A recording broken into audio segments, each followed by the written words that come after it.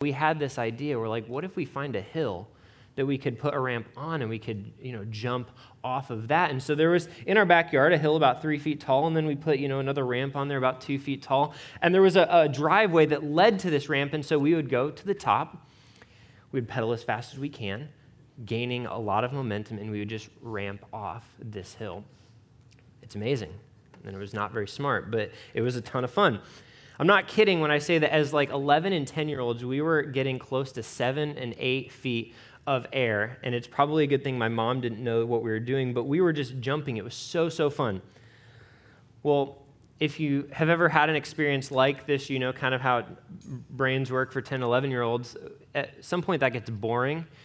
And so we found, well, if we can keep putting bricks under the ramp, we can go higher and higher. It's kind of like a dare, and then it's more fun.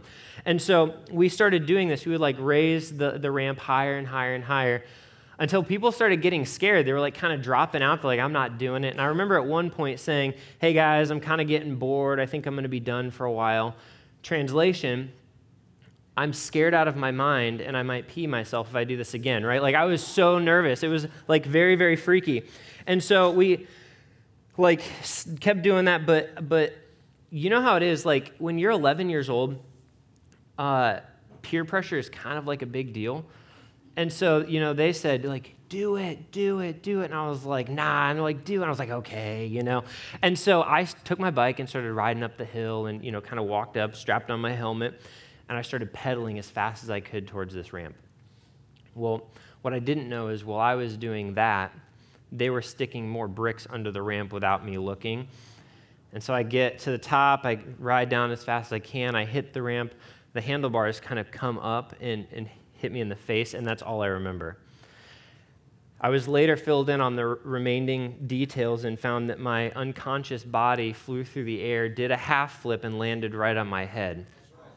Right, amazing. So it worked out all right. The good news is I had no broken bones. The bad news is 11-year-olds don't know concussion protocol, So we just didn't tell my parents and how are you feeling? Pounding headache, it's fine, no big deal, I feel great. Why do I tell you that? The reason is because I bet if we went around this room, just even looking on your faces, I bet every single one of us would be able to share incredible stories, memories, and moments that we experienced during the summer. Memories that are dear to us, memories that we cherish and retell for years. And it's likely that if we were to do that, all of the stories would be very, very different, with the exception of one thing. One thing would be similar about almost all of those stories. And it's the fact that it's somewhere along the line that story involves your friends, right? For me, it was my friends, putting the bricks under the ramp. For you, it would be something different. But friends are the ones that you talk with late at night. They're the people that you road trip with and play games with and watch movies with. They're the ones that ask you how you're doing and really want to hear the answer. Friends are the first people that you text when life is going great, and they're the first people to show up when life is going terrible. Friendship is one of the most influential things in your life. Someone once said, show me your friends and I'll show you your future. And that's because friends that you and I surround ourselves with have a significant impact on the direction you take and the choices that you make in life. So the way Proverbs says it, in Proverbs 13:20 is this: the one who walks with the wise will become wise, but a companion of fools will suffer harm. And throughout the entire book of Proverbs, this theme of friendship shows up over and over because King Solomon knew that you become like the people that you spend the most time with. And so if you and I want to live a life of wisdom, one of the most important things that we can do is surround ourselves with good friends. One of the most important things we can do is surround ourselves with good friends. And so whether you're here this morning and you're blessed with amazing friends, or you long for deeper friendship, all of us were made for friendship. It's a God-given desire, hardwired into the way that we were made. And so if that's true, then the question we want to spend the remainder of our time asking is this: what are the marks of a good friend? What does it look like to be a good friend, and what kind of things should I be looking for in a good friend? And there's 4 marks of a good friend that I want to look at with you today from the book of Proverbs. And so the first one is this: that a good friend is faithful. They're faithful. In other words, they're there for you in the good times and the bad. The unfortunate reality, however, is that fair weather friends are kind of abundant. Have you ever noticed that? Like fair weather friends, they kind of come and go. Look at Proverbs 14:20. Proverbs 14:20. Proverbs 14:20. It says this: a poor person is hated even by his neighbor, but there are many who love the rich. Flip over to Proverbs 19, verse 4. Proverbs 19:4. It says this: wealth attracts many friends, but a poor person is separated from his friends. Pastor Tim Keller says this, that this shows the painful truth that most relationships are transactional. And so if a mark of a good friend is that they're faithful, but most friendships are fair weather, that's like kind of not awesome, right? So have you ever experienced the reality of that in your life? Maybe at work you got a promotion and then all of a sudden people were laughing at your jokes and wanted to kind of be your friend. Maybe you've had seasons of prosperity in your life and found that it was really easy to make friends. Or maybe you've experienced the dark side of this reality and realized that when you were going through your lowest point and needed people in life the most, it was actually the hardest to find a friend. And the reason that happens is because most relationships aren't actually built on true friendships, right? The people you go to work with and hang out with, like a lot of them aren't close friends. They're just kind of acquaintances. Most people in life are not true friends. One pastor said that this means when you shatter, that they scatter, right? That's kind of a fun way to say it. When you shatter, they scatter. And we see it in Proverbs 18, verse 24. So look with me there. Proverbs 18, verse 24.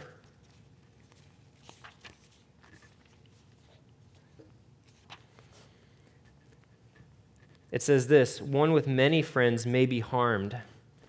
In other words, even a person with many friends will have dark days in life. Even a person with many friends will walk through seasons of suffering. Even a person with many friends walk through the valley.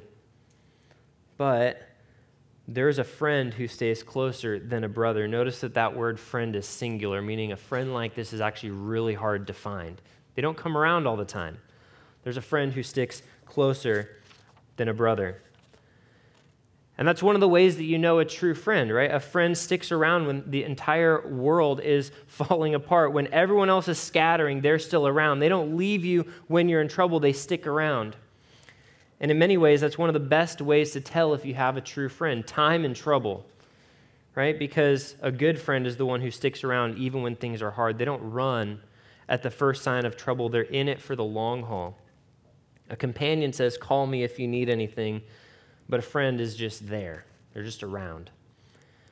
And so Rachel and I, we have a couple friends that we really are, like, they're dear friends. We think very highly of them. They were actually the ones who walked us through our marriage counseling. So fun fact, Rachel and I, we were married March 28th, 2020. So if you're doing like the mental math, that was like a week after the world just went crazy. So we were married then, and we had planned initially to have a wedding of about 300 people, and our wedding actually ended up being 10 people, right? So the world kind of shut down, and we're like, we're getting married anyway, let's go, you know? And with that, there comes like different elements of grief, right? You're grieving the people who wouldn't be able to attend. You're grieving experiences that you wouldn't be able to have in the same way. You're grieving unmet expectations, and yet in all of that, this couple walked with us through a season. They laughed with us, they expressed joy over a beautiful day, and they cried with us over things that didn't work out the way that we'd expected. 3 months later, when we, like so many other people, tested positive for COVID and were quarantined for 14 days, they brought us groceries without even asking us. They just did it. They weren't like, "Hey, what do you want?" They're just like, "Here's groceries. We brought them for you." And again, this summer, as Rachel and I walked through a difficult and tragic season with Cornerstone, they showed up, right? They bought us groceries, they brought us coffee, and they let us sleep on their bed. They ate crumble cookies with us, which shout out to crumble cookie. It's like amazing. It makes life better in nearly every situation. They didn't say much, but they were there, right? We knew that it was because they wanted to, because they were our friends. And we knew that they weren't going anywhere because we have hundreds and hundreds of other examples of when they stuck around. They've seen us at our best, they've seen us at our worst, and throughout all of it, they've remained faithful friends. And so the first characteristic or the first mark of a good friendship is faithfulness. They're there in the good times and the bad. The second mark of a good friend is that they're honest. So they're honest. So not only are good friends faithful, but they're honest. They're honest and willing to say the hard things because they know it's good for you. So look with me at Proverbs 27. Proverbs 27, 5 and 6, it says this.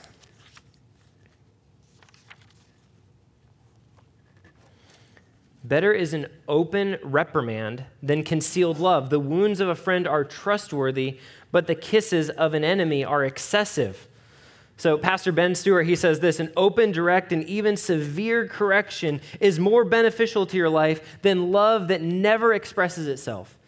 In other words, if someone loves you but never tells you, it has no impact on your life. But when a friend is willing to correct you, it creates this opportunity for you to grow and to change. So Tim Keller talks about the irony of Proverbs 27. He says there's friendly wounds and there's wounding kisses, right? That's kind of a weird way to think about it. One translation says, but the kisses of an enemy are deceitful. In other words, if someone only ever tells you what you want to hear, it's possible that they aren't a good friend, because a good friend tells you not just what you want to hear, but what you need to hear. A few weeks ago, I started going to the chiropractor. Shout out to chiropractors. Anybody? Okay. So I'm not typically like one to go to the doctor, but my wife is like, hey, so fun fact, your shoulders are like unbalanced. I'm like, that's probably not normal. I should maybe get it checked out, And so I show up at the chiropractor. Long story short, I will spare you all the details, but basically I broke my collarbone, different incident than the ramping situation. Broke my collarbone as a kid, and then it kind of like tweaked the way that like my body works. I don't know. That's basically how it works. And so there were muscles that were very tight and bones that needed to be readjusted. And so I walked in and I was like, hey, can you fix my shoulder? It's kind of like messed up. And he's like, yes, we just need to start by massaging some of these muscles that have been really, really tight for years so that we can actually like move your bones around. That's basically what he said. And so I hear the word massage. I don't know what you think when you hear the word massage, but I was like, it's going to be a great Friday morning. I'm starting off the day with a massage. This is awesome, like amazing. Like copay's even cheaper because it's like technically a needed necessity, that whole thing. So I was like, this is great. Well, the first thing he says to me is this, hey, there's a good kind of pain and there's a bad kind of pain. Let me know if you hear the bad kind of pain or feel the bad kind of pain. And I'm like, I don't know if my idea of a massage and your idea of a massage are different, but like, what are we talking about here? And so he starts massaging underneath my shoulder blade, like, and his hand was like up to there, like just like up there under my shoulder blade, and just my eyes are watering and tearing up, like it hurts so bad. He's like, how are you doing? I'm like, fine, good, I'll be all right, like just, it hurts so bad. But that was for my good, right? It's like I feel better today because he like massaged under my shoulder blade. Imagine, though, if I walked into the chiropractor and I said, hey, one shoulder's higher than the other. I'm wondering why that is. Can you help me? And instead of doing the whole massage situation, he just said, actually, that's like a genetic trait that says you're a sign of royalty or something. Like, I don't know what excuse there would be for having like a shoulder. But like, he's like, just like lies straight to me. He's like, yeah, actually, you're good. See you later. Like, he wouldn't be a good chiropractor because he wouldn't be telling me what I need to know. And in the same way, if your friends only ever tell you what you want to hear, or if you're the kind of person who only tells people what they want to hear, then you're not really being a good friend, because a good friend shares not only what people want to hear, but also what they need to hear. And what's incredible is that this actually leads to deeper friendships. We see this in Proverbs 28:23. You don't have to turn there for this one, but it says, one who rebukes a person will later find more favor than one who flatters with his tongue. Proverbs 27:17, a really classic and well-known verse. It says, iron sharpens iron, and one person sharpens another. That's what good friendship looks like. It's willingness to say something hard in order to sharpen the other person. That doesn't mean you have to be mean or rude. It simply means that you're willing to be candid with the person. In other words, we're candid, but we're also kind, that we're real with each other, but we're also relational. A good friend is willing to be rejected for the sake of your good. A good friend is honest. The third mark of a good friend is that they're trustworthy. Now, I know technically honesty and trustworthiness are kind of like synonyms. I promise you're not experiencing a deja vu moment, right? But my point is that a good friend is trustworthy. In other words, you can trust them to keep your confidence. You can share your heart with them, and you know that they aren't going to share it with somebody else. So Proverbs 16:28 speaks about this. Proverbs 16:28.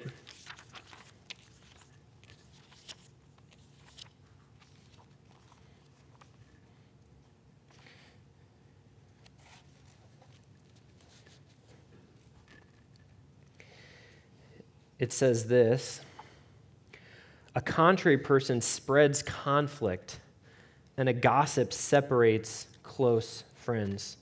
Turn the page over one to Proverbs 17:9. It says, whoever conceals an offense promotes love, but whoever gossips about it separates friends. The reality is that you and I, we need people in our life who you can share your heart with. Unfiltered, and know that they're not going to share it with somebody else, right? Because here's the thing, not everything that you think is actually what you believe. The first thoughts that come to your head are not necessarily the ones that you believe and hold to the most, and you need somebody who you can come to and say, hey, here's what I'm thinking. What if this is true? What if this is like actually right? And you know that they're not going to spread and share those things with other people. You need a friend who is trustworthy. Here's one way that I like to think about it. If your heart is a house, I know it's a weird metaphor, but if your heart is a house, you need the lights on with somebody in your life. If your heart is a house, you need the lights on with somebody in your life. Something we say a lot at Salt Company is that you don't have to confess to everybody, but you do need to confess to somebody. In other words, you need to be able to trust them. You need somebody in your life you can share things with, and they're not going to run around sharing it with everybody else. And a good way to know if you can trust a friend to be trustworthy is to examine the things that they share with you when you're together. So if you have a friend that tells you the dirt about everyone, you can know that they're probably not a good friend to you either, right? If they show up and like, oh my goodness, you're never going to believe this, so-and-so did such and such, you're like, wait a minute.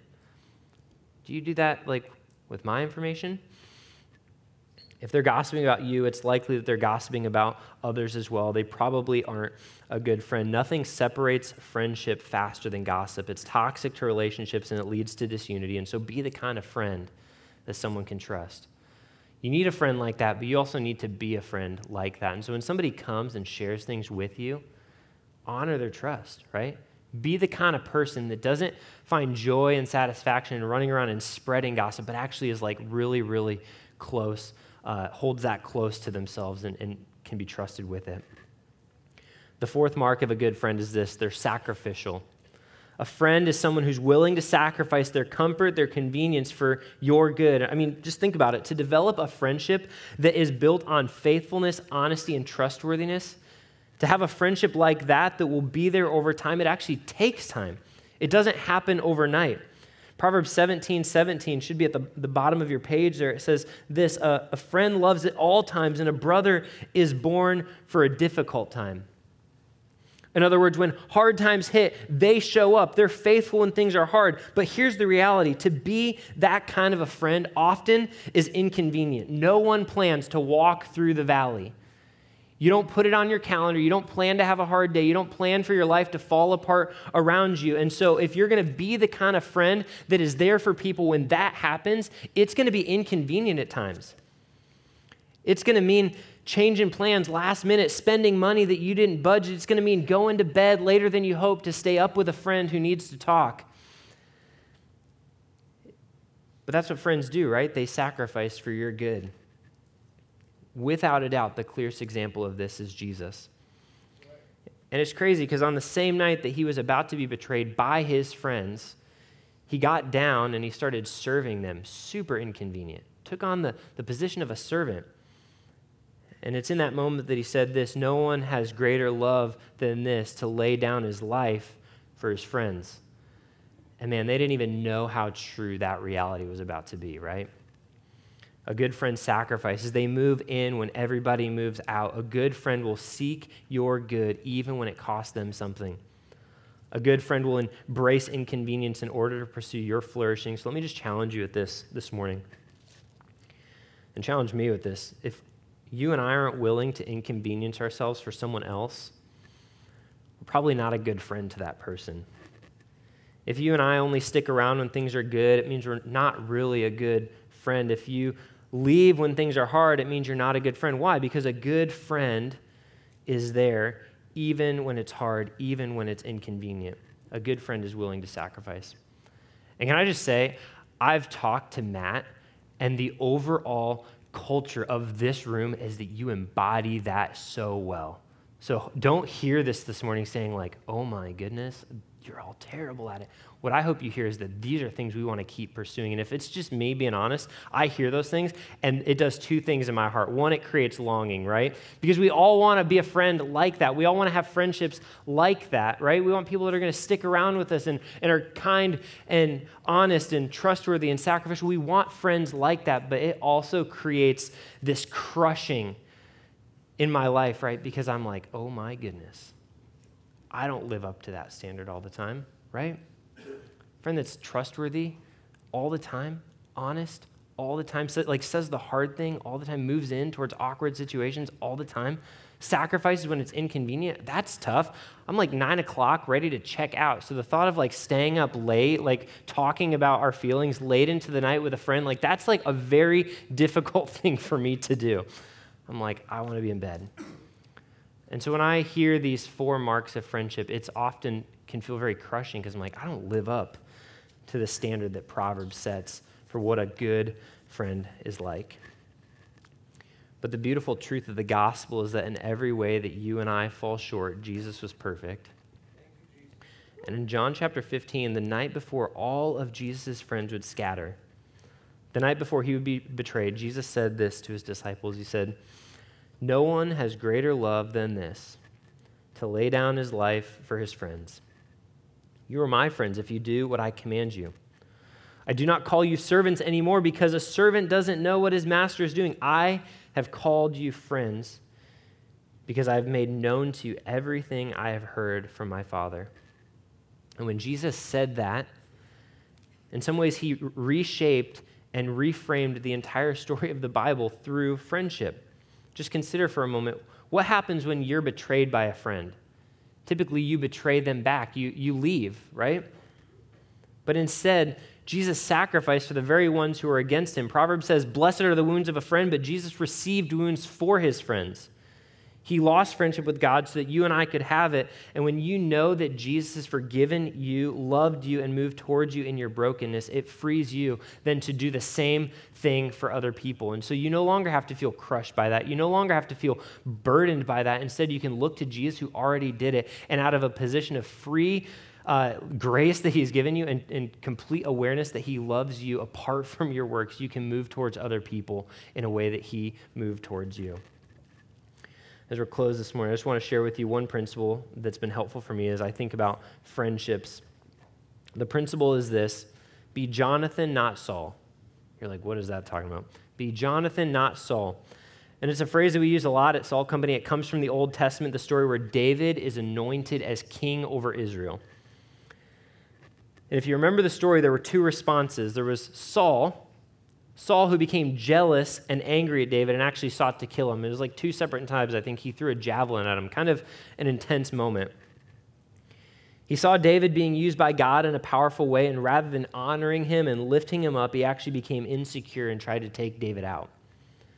But there was another response, and it was the response of Jonathan, and he was next in line to throne and perhaps the one who is most likely to be upset and angry towards David, but that's not how he responded. Instead, Jonathan did everything he could to actually help David succeed. He gave him his armor. He protected him from Saul. He was a good friend to David. He embodied good friendship. He was faithful, honest, trustworthy, and sacrificial. Rather than responding with insecurity, he actually moved towards David and did everything he could to help him flourish. That's what a good friend looks like. A good friend looks like Jonathan.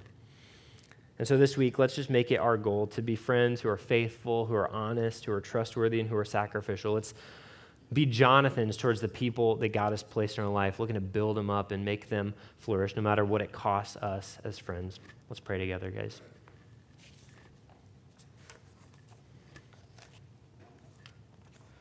Lord, you're really kind to us, and as we look at what the Bible teaches about friendship, I know for me personally, it can be crushing to some degree.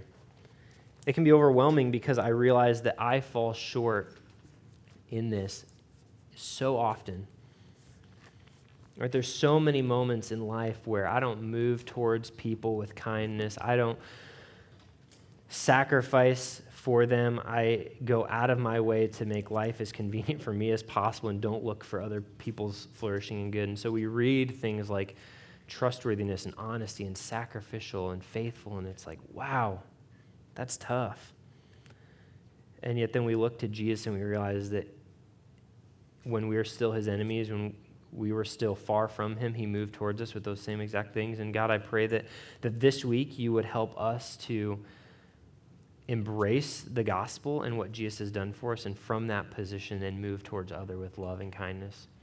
I pray that when we see people being lifted up and elevated, that we wouldn't respond like Saul, but that we'd respond like Jonathan and just honor them and celebrate the work that God's doing in their life. I pray that you'd give us that kind of friendships here. Lord, thank you for the friendships that are already present in this room. Thank you for the faithful presence that Stonebridge is in Boone, and for the ways that they're a clear and obvious example of what it looks like to be godly friends. And I pray that example would just spread throughout this entire community in a way that is powerful and that speaks really, really clearly to the gospel that we want to proclaim to the world. And we pray all these things in Jesus' name. Amen.